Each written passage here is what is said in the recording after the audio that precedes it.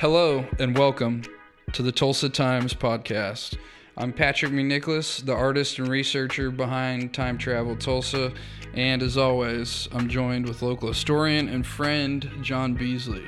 In this show, we discuss Tulsa's past, present, and future, so sit back and relax as we talk Tulsa Times.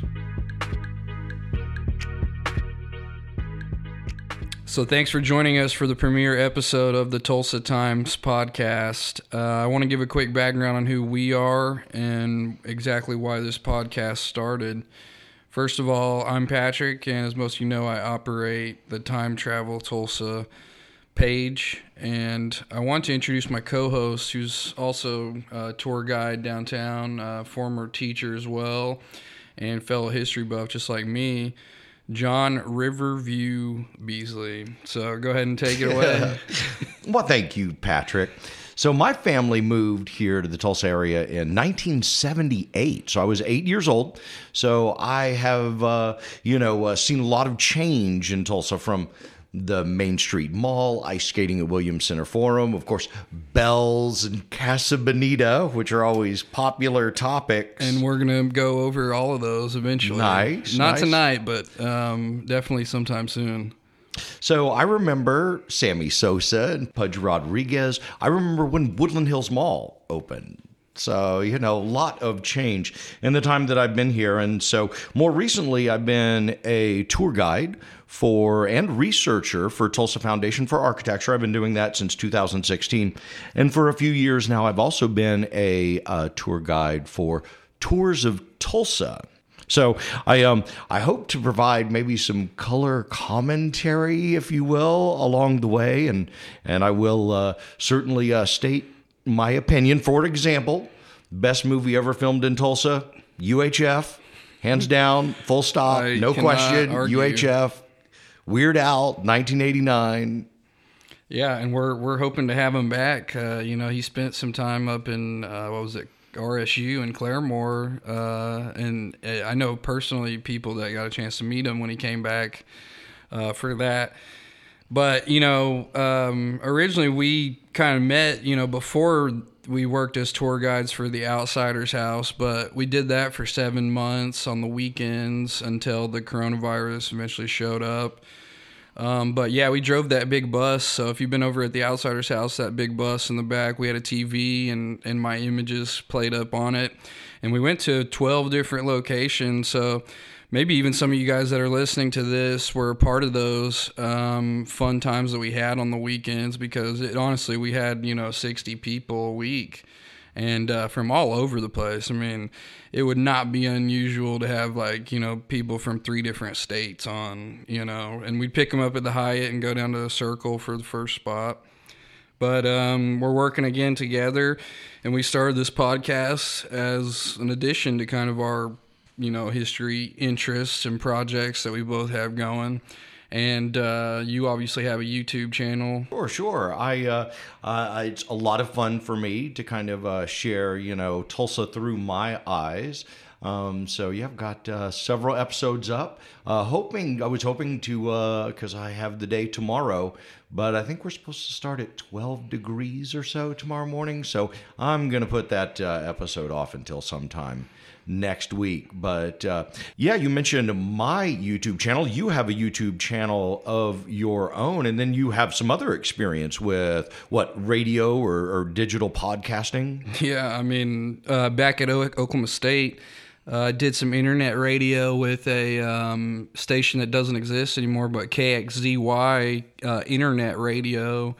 And, we did DJ music mainly, but we also talked. It was me and the roommate of mine, so they really just let us kind of have the place, and that's maybe why it doesn't exist anymore. But no, we had a good time, and the show that I have is called The Color Volume, so that was where I got kind of my first interest in online, or I guess kind of digital audio. But I've been featured as a guest on other podcasts, and I've always kind of been jealous that I haven't been able to kind of get one going myself. So Future episodes, we're going to be having guests on that'll bring greater insight and, the latest information about what's happening in town, because there's a lot of development happening, and I couldn't tell you everything about that because it changes so often, a daily basis even. But the main goal of this podcast really is to educate and inform, and like I said, act as a historical record of its own. So the idea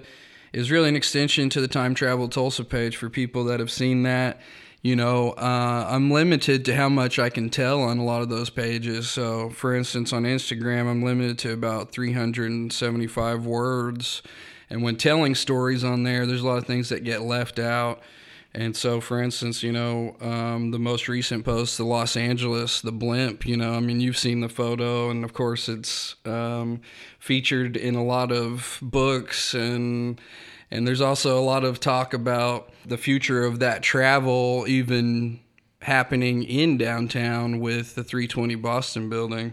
Yeah, that's going to be featured because there is a picture of the Los Angeles, and you can kind of see it between the Phil Tower and the National Bank of Tulsa building, and that picture is on display, and we'll come across it during next month's tunnel tour with Tulsa Foundation for Architecture. So every second Saturday, I lead a tour, a walking tour for Tulsa Foundation for Architecture, so be sure to check them out. Follow us on social media. But excited about February's the tunnel tours, and we will be both in that Phil Tower and in 320 and 320 South Boston, which is the old National Bank of Tulsa building.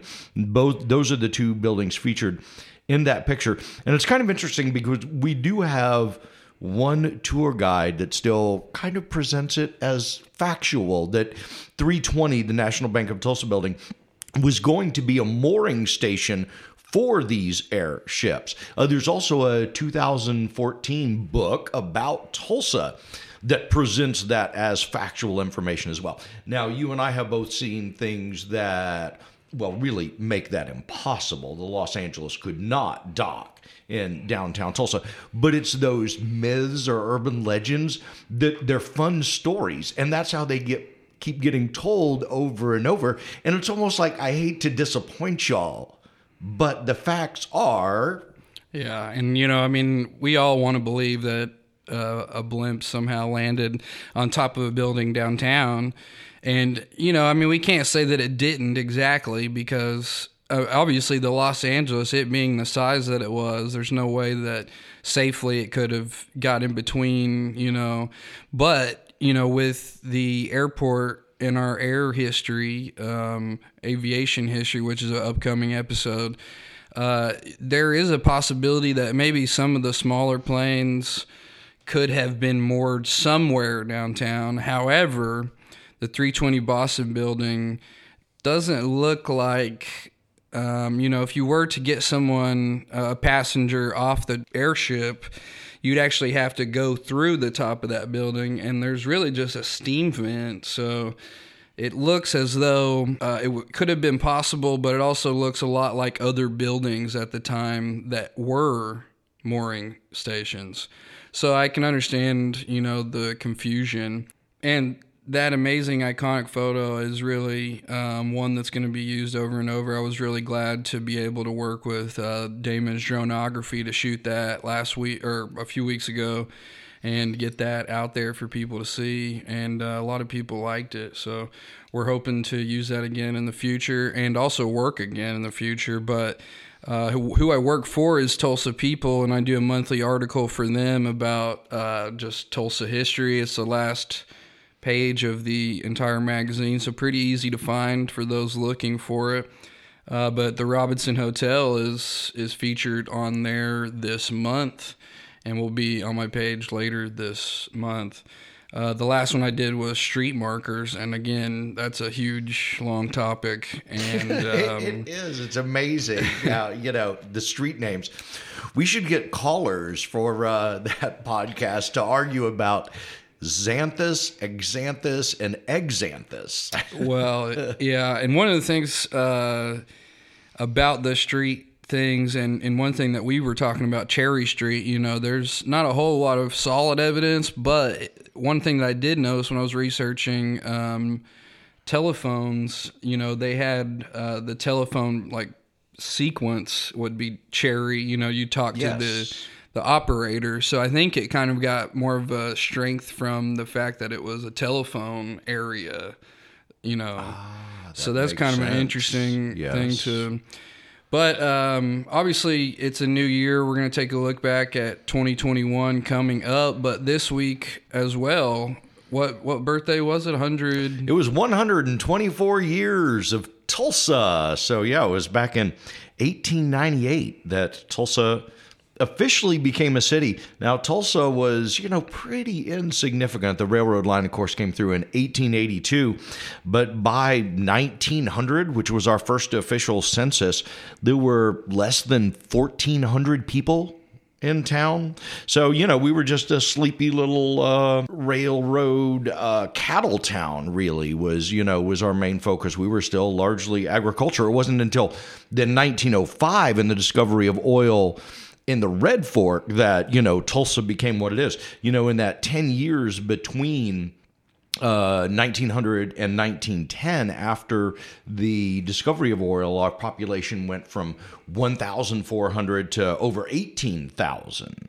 And then by 1920, we were at like 75,000. So just, seriously exponential growth once oil was discovered and we became the oil capital of the world. And there's a lot to add to that story, of course. And again, we're going to save that for another upcoming episode. So we got plenty to talk about. But again, this is the latest developments that are happening now. And the Discovery Center opening next week. There you go. Yeah, like a new birthday. Yeah. So it's Monday. Monday is opening day for the new Children's Discovery Lab there at 31st and Riverside Drive, right there on the grounds of Gathering Place. And they claim 75,000 plants, trees, and new shrubs. And I was like thinking of that place a few years ago when it was just a huge parking lot. So there's a lot of work that just got put in onto that alone. The building itself, they said 250 people, or, kind of like a theater type thing. And a lot of things that reminisce its old location at Owen Park. Yeah, excellent. Yes. Looking forward to seeing it. Huge fan, being a grandparent. I've been in the old one there at Owen Park with grandkids and looking forward to making new memories with the grandkids at this new Children's Discovery Lab. And you were just over in the new area with the pedestrian bridge. You were taking some photos there, some panoramas of what's happening. I've uploaded a picture today. Both the past and the present are existing. Exactly, yeah. There. Right here in the present. They don't need me. The past and the future. We've still got, there's just a little section of that 1915 Midland Valley Railroad Bridge that was the pedestrian bridge since the mid-'70s. And then on the west side, the new pedestrian bridge continues to move across the river. So it is kind of a unique time where we can, in the present, see both Tulsa's past and Tulsa's future. I know, and it's I'm looking forward to the pedestrian bridge. And over on Riverside as well, we have the neon lights that are back up and running. Route 66 Neon Park, I believe it's called. And, unfortunately, there was some damage to the lights that left them dark for a while. But again, they're back on, and I plan on getting up there soon to do a time lapse. But again, with this weather and the wind and hopefully we don't have a February like last year. Yes, yeah. It's one of those things that we will always remember from 2021. And there were many, but I think it was the most consecutive hours under 32 degrees was the record that we had. I just know it was horrible. I remember, after weeks when the heater finally shut off for the first time and it was like quiet. So it was a little odd because, again, that heater had been going constantly for, a couple weeks? Mm-hmm. And we'll get into a little bit more of that in the yearly recap. But we're also awaiting the USA BMX over in the Greenwood area to open, which I think is going to be coming up within the next few months. And Also, OK Pop, which I haven't been lucky enough to take a tour yet, but we've seen plenty of photos from outside and inside as well. The church studio, we did get a tour to take of last week. Yeah, a couple weeks ago. Okay. Yeah, because I got to lead a group on a tour through, and just amazing. I am a huge fan of Teresa Knox and all that she's done for Tulsa. You know, she started really with the vocational schools was her passion, and then that since Harweldon was her first major project. And again, I was there last week or so, and I just love everything she's done.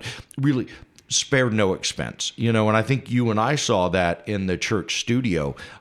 It is a serious studio. And, you know, we'll talk more about this, I'm sure, but Kenny Loggins has already recorded in that space. Michael McDonald is scheduled to come in. Jackson Brown is scheduled to come in. You know, it is going to be a working studio, as well as, you know, the event center, the museum, the archives, everything else that Teresa has added. Well, there's been, and a lot of people don't even know because there was not a lot of photographic evidence at the time, but you know, Willie Nelson was there. Tom Petty signed his, first contract across the street. Right, and what's now the Freeway Cafe. Correct. And so, I mean, you know, that alone, I think there could even be like a book or something. But we were lucky enough, again, to take that tour. It's finishing, it's renovations. But yeah, it looks amazing in there. I mean, I don't think it's unmatched. And I've been in a handful of studios, and one of them that is very deceptive from the outside, but when you get in there, it's like, how is this much space in here? But it's David Teagarden's studio, which is just down the road. So we may have our studio row here, our own studio row here in Tulsa. So who knows with that? So many exciting things in Tulsa. It's really, you know... Well, music alone. I mean, you know, Bob Dylan, true. like we said, yes, and OK Dylan Pop. I mean, archives. it just seems like it's kind of all connecting, and we're seeing a lot more house shows. I mean, there's music every night somewhere. But one of the last updates is something that's going to be coming up, an exhibit of mine with Art House and the Lost in America Gallery called Technology and Art. And it's going to be, again, at the Lost in America Gallery, 21st Memorial, from February 5th through the 20th. And I'm going to have 2 lenticular prints on that and some more exhibits on the way. So that's what's coming up. But what do you remember from this past year? We're going to jump into our yearly recap and go over some of the memorable moments from this past year. Of course, it's impossible to mention everything, but certainly some things stood out. Fourth coldest February on record. There were hundreds of waterline breaks just in my neighborhood alone, and like you were saying, 11 days below 32 degrees. And negative 13-degree night, which matched the lowest of that of 1918. Yeah, it's not a record that I enjoy setting, that's for sure. And it's going to be cold this week, and we're not even to February just yet, but as of the recording of this. But this time last year we had Sundance, and this time this year we have Sundance, just not in Tulsa. Last year it was one of 20 satellite sites. The Admiral Twin, someplace you probably don't want to be in this cold temperature, but it was used last year and is one of 400 drive-ins left in America. And of course, we've probably all been there, or at least seen it in The Outsiders in a few different locations. But some historic investment in Tulsa this past year, $800 million in downtown alone, and you know, still no love to the Bank of Commerce. Right. You and I have been watching that building for a while. You know, it sold a couple of years ago, and it's for sale again. But yes, one of these days we will get to see under those, ugly black metal panels that cover those beautiful limestone columns that are on that National Bank of Commerce building on 3rd Street. But yeah, all the development, you talked about $800 million, you know, the fact that all year you could look out onto the Tulsa skyline and there were 3, 4, 5 cranes up in the air between Davenport Lofts, the new WPX building, the new Santa Fe Square development behind Hotel Indigo, which is, you know, still relatively new. So yeah, it is, again, exciting time to be in Tulsa. There's definitely a lot of love going to new developments, but I would still say, we still need some love on the, like I was saying, the Bank of Commerce and the Parker Drilling Building, everything that got quote unquote modernized. It would be great to see that unmodern. I mean, it would have been great in that conversation. Like this was a good idea, it would have been just to be a fly on the wall. A different time and place. It was, the 1960s, 1970s. They wanted everything to look new and modern. And so that McBurney building had a beautiful Art Deco facade on the bottom level. And then they literally chopped the top off. The spires that were atop that building were cut off. And those black metal panels installed because somebody thought it looked cool and modern and space age. And that's right across the street from where the Robinson Hotel was, which I mentioned is that Tulsa People article currently. But also from this past year and the year before that, we had 2 presidential visits just in 2 years, and the first president to visit Greenwood. And of course, Tulsa was the center of attention last year for the mass graves and the centennial. And just right before that, one of the 15 documentaries that premiered on network TV, I was lucky enough to work on the Westbrook produced documentary, Terror in Tulsa. And I was interviewed for it, and I became pretty good friends with the director, but unfortunately I wasn't in the final cut, which was only an hour long or so. But it was crazy how Tulsa became kind of the center of attention for, again, 15 documentaries, multiple podcasts that was just on that topic alone, like multiple episodes. When you talk about Tulsa in 2021, I mean, that is singularly the biggest event, that recognition of the centennial of the massacre of 1921 and the destruction of Greenwood. And one of the things that, that this podcast has that those podcasts don't is, personal experiences from Tulsans that night. And for me, that candlelight visual with the light rain and them singing spirituals, hallelujah. Reverend Turner was there. There was a guy with a huge, I was just looking at the video earlier today, and there were people with cameras everywhere. I mean, lucky enough, I had my, I was more kind of, commemorating the event, so I didn't have my camera with me. I just had a few photos from my phone.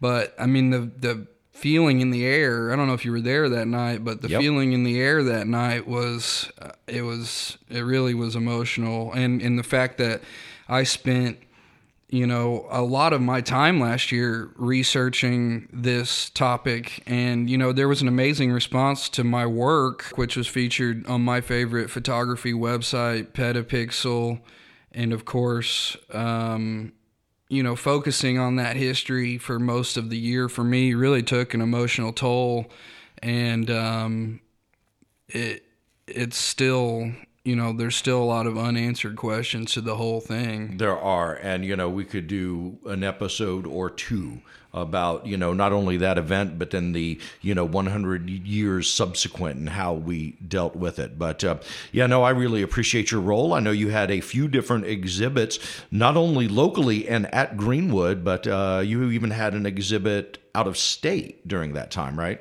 Yeah, and there was the 2021, which was actually in Greenwood, alongside the Black Wall Street Alliance, and those guys had an even better exhibit downstairs, which just had every square inch of the wall was covered. Was extensive. Lincoln you could spend hours. Yeah, and that was open. I mean, you could go in there. Mm-hmm. But Lincoln spent so much time, and big shout out to Shane and Lincoln at the Black Wall Street Alliance, who had the old Williams building, or the location of the Williams building on the corner. They had an old 1920s vehicle that was donated.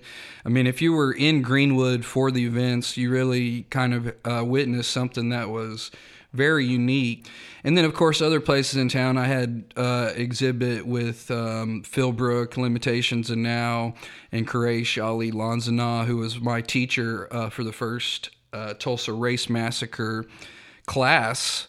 And then the Centennial Project of Living Arts, which opened the same night as the Liggett Gallery. But also, you mentioned, out of town, the Calaboose African American Museum in San Marcos, and working with the Historical Society again this past year. But the biggest impact was that exhibit, working with Don Thompson, recreating his photos that he took.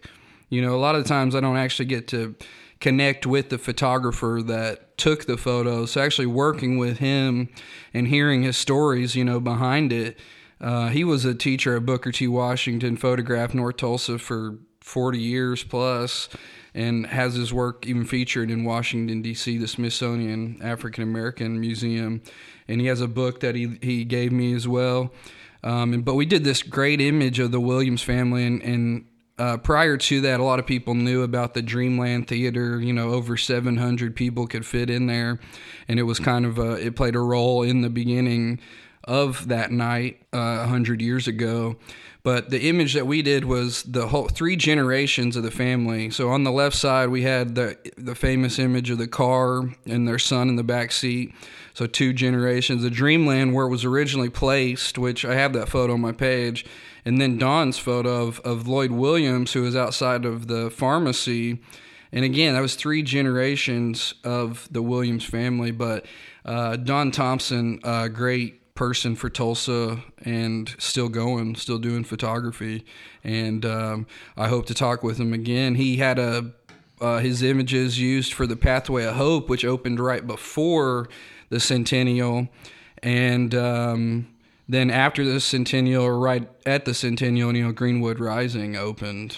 Yeah, and so that Pathway to Hope, for people that aren't familiar with, that's the connecting route from, what's known as Deep Greenwood there at Greenwood and Archer, and it goes around past, or aside Highway 412, 244, and that connects Greenwood to the John Hope Franklin Reconciliation Park. So between the ball field and the highway is that Pathway to Hope. And I encourage everybody to get out there, check it out. You mentioned Greenwood Rising. They have a great app that you can see those pictures that you talked about of the Williams family, of the Dreamland Theater.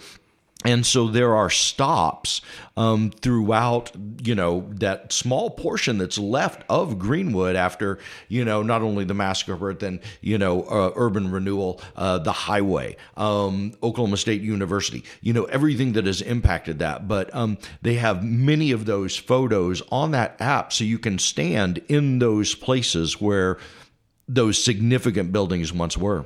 And that path also takes you to the museum around the corner in the Maybelle B. Little House, and that's where the president Cultural stopped earlier in the year. But we had a museum open, but we also had one closed. And we did, yes, Gilcrease after 60 years almost. But it's temporary. It is, yeah. So it was. I know it was a tough decision for those decision makers, but the building, again, from the 1960s, it was difficult to keep up with, to modernize that building. And museums of today are nothing like they were 50, 60, 75 years ago. The advance of technology, the use of technology in all these museums, including Greenwood Rise. I mean, it's indeed. Yes. Fantastic. Yeah. So it was just easier, cheaper, just the better option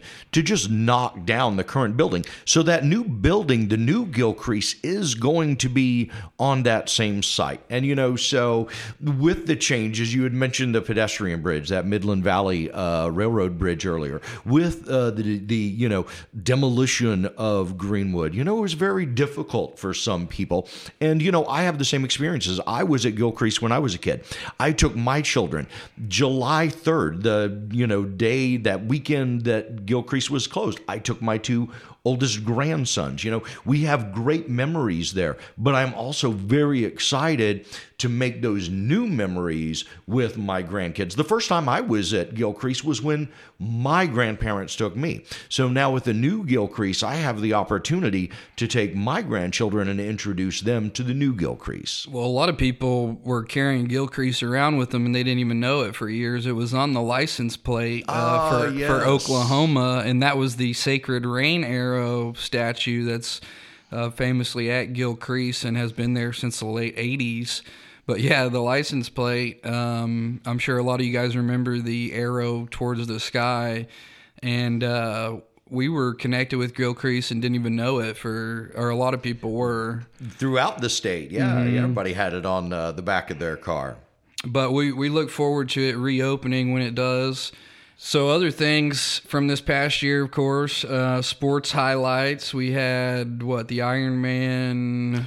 Yeah, so Iron Man was on Riverside Drive. It was all over Northeast Oklahoma. Between and Greenwood, the swimming, the biking, and running. Most of that running did take place on Riverside Drive, as you mentioned earlier. I'm Riverview, so love that neighborhood. That's the focus of most of my YouTube videos as well, are things in and around Riverview.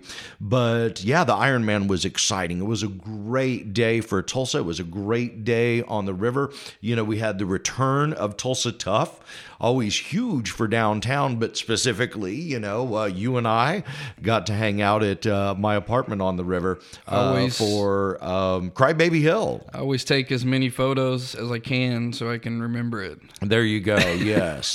Yeah. No, we always have too much fun, and that's usually kind of the MO when you're down there is if you're not having fun, then you're in the wrong spot. Right. You're not doing it right. Yeah. But, just sports in general, Oklahoma is known as a sports haven for many athletes. And some great soccer matches that were this past year. Indeed. Tulsa Athletics, yes, who I became kind of a bandwagon fan of. They used to be the Roughnecks, of course, not FC Tulsa. These are two different teams, but they reached the NPLS National Championship game, and I was unfortunately unable to see that, but I was able to see it live on TV. But we attended every other game, and a lot of those same team players play for Tulsa Soccer, which won their conference and reached the Elite Eight in that kind of sort of March Madness, I guess you could call it, a bracket for the NCAA. But speaking of March Madness, it was ORU who made it to the Elite Eight, unfortunately lost, but they were a 15 seed, making it to the Elite Eight. Max A-Smith, they lost by 2 points to a 3 seed Arkansas. Amazing. Yes, unbelievable. And there was a lot of excitement for sure in this town about that. I mean, March Madness is always fun, but when you have somebody in the fight, that makes it all that much better. Because most of the time we have our teams get knocked out so early, and we expect them to go much longer. Yep. But think about you, O-State. Disappointed a few times. And, of course, we had a Bedlam win if you're an OK State fan like myself. But breaking news this past year, we need a breaking news sound.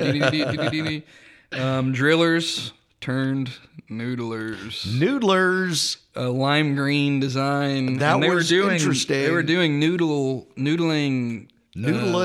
There's no G. Tutorials live at the game. It was interesting. And it's definitely Oklahoma. I wish I would have screenshotted some of those comments that they got because it was a promotional thing more than it was probably anything for them. Oh, yeah. They sold a lot of merchandise that week, let me tell you. And it's probably being resold for even more now. But so have you noodled? Have you ever been in the river? I mean, I grew up. I have. They call him John Riverside Beasley, but they call me Patrick Okie from Muskogee McNicholas. So that's where I was born, grew up on Lake Eufaula, and there was noodling happening very frequently. Yes, the Okinoodle tournament. There were guys, many people there around Eufaula getting in there, and they know where those holes are and where you're going to find those big flatheads or blue cats. And they were kind of ahead of the curve, now that I think about it, with filming that kind of stuff, because we've had a whole bunch of increase in film shot in Oklahoma alone. Yes. So that Okinoodle was Brad Beasley. And relative of yours? No, different spelling. So distant relatives.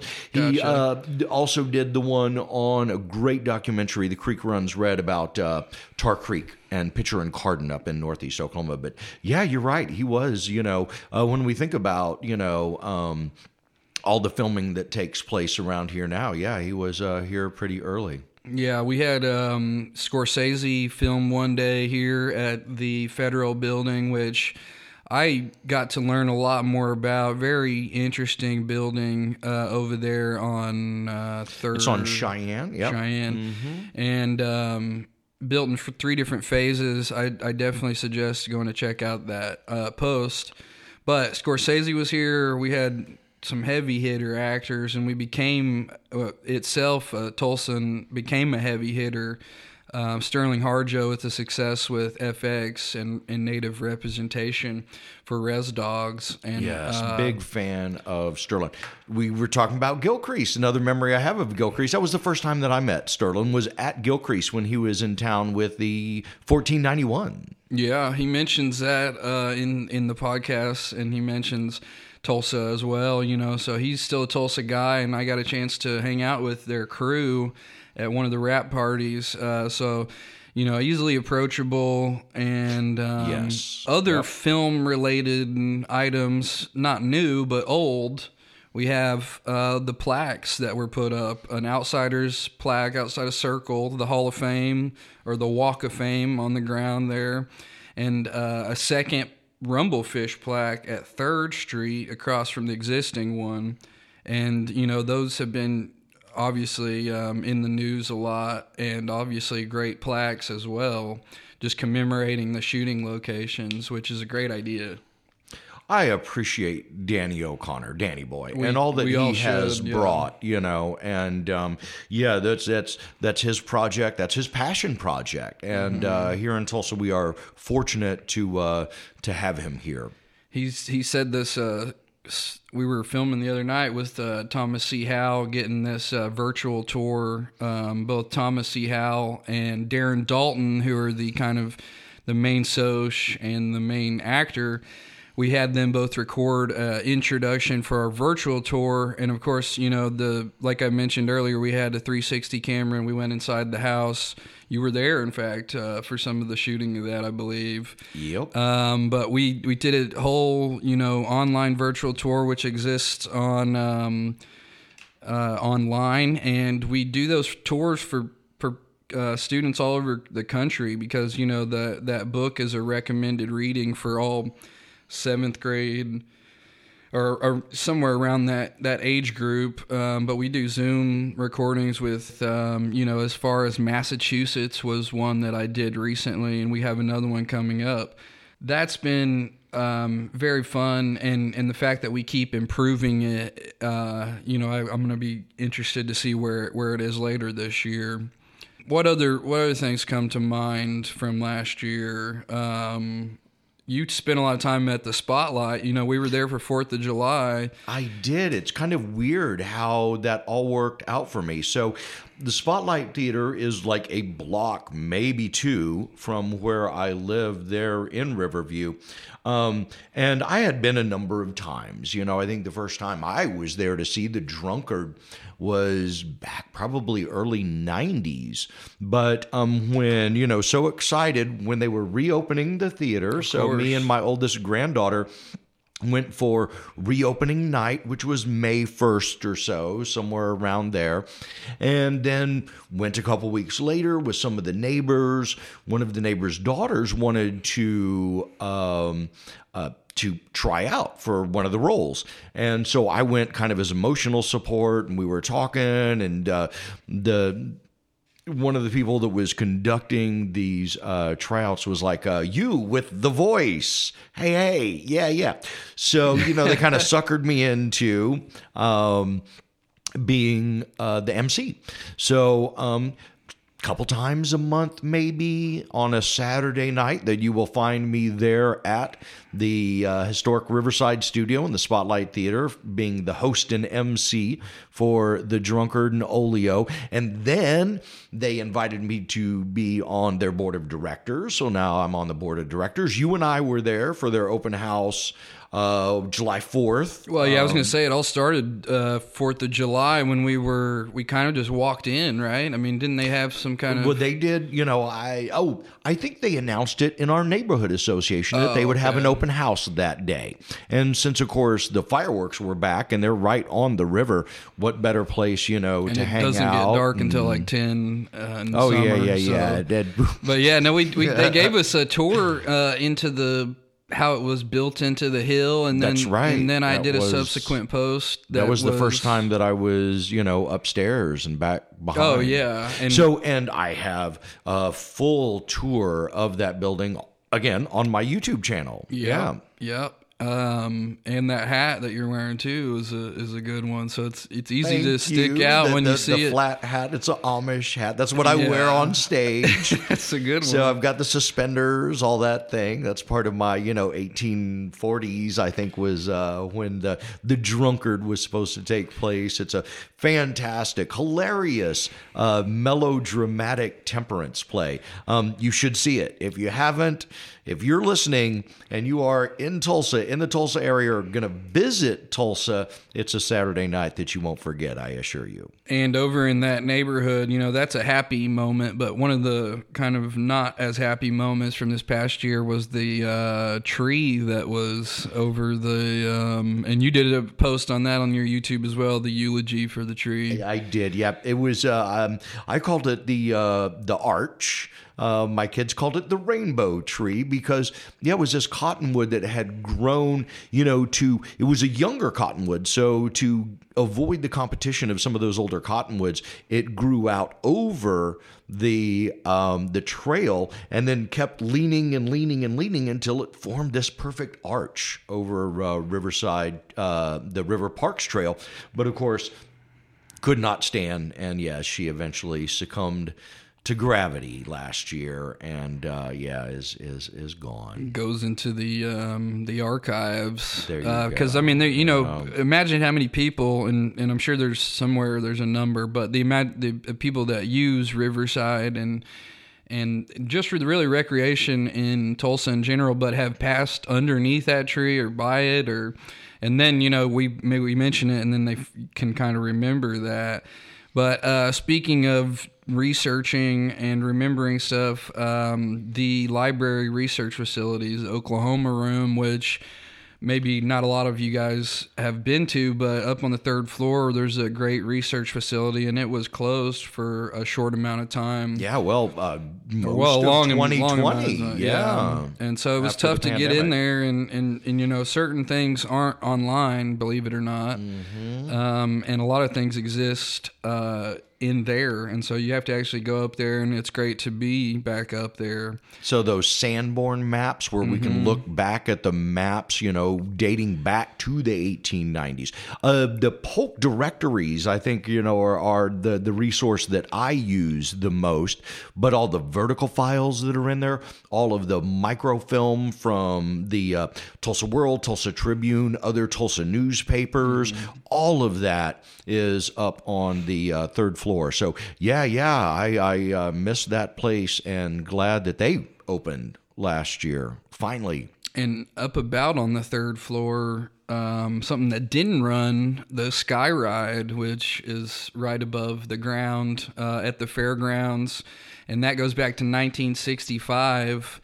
And of course, you remember riding it. I remember the it fact well. that State Fair at Bell's, ride the Zingo. Yeah. It was unfortunately un-goat-tastic.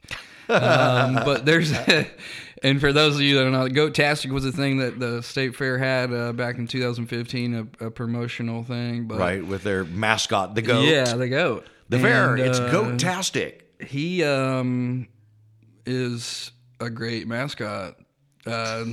Greatest of all time. Yeah. Right? Well, it's one of Tulsa's greatest mascots of all time. But there's a petition. Second to Noodlers, right? Well, yeah, I guess we forgot to mention that. But the petition online, to help the Sky Ride maybe get back up and running, is there. And it's maybe one of 13 left in the country, and nearly one of Is that right? 2 Wow. or 3 of the oldest. Sure. And it was used in New York, pretty much the same kind of design, 64, 65 for that was the World's Fair. Fair. Okay. And so just looking back at this past year, that's kind of a recap. And of course, like I said, we didn't mention everything, but It was a very eventful year. so what do you think that we missed from this past year, or what we forgot to mention? Leave it in the comments below. And if you like this podcast, give us a follow and be sure to like this episode. But that will do it for this edition of the Tulsa Times podcast.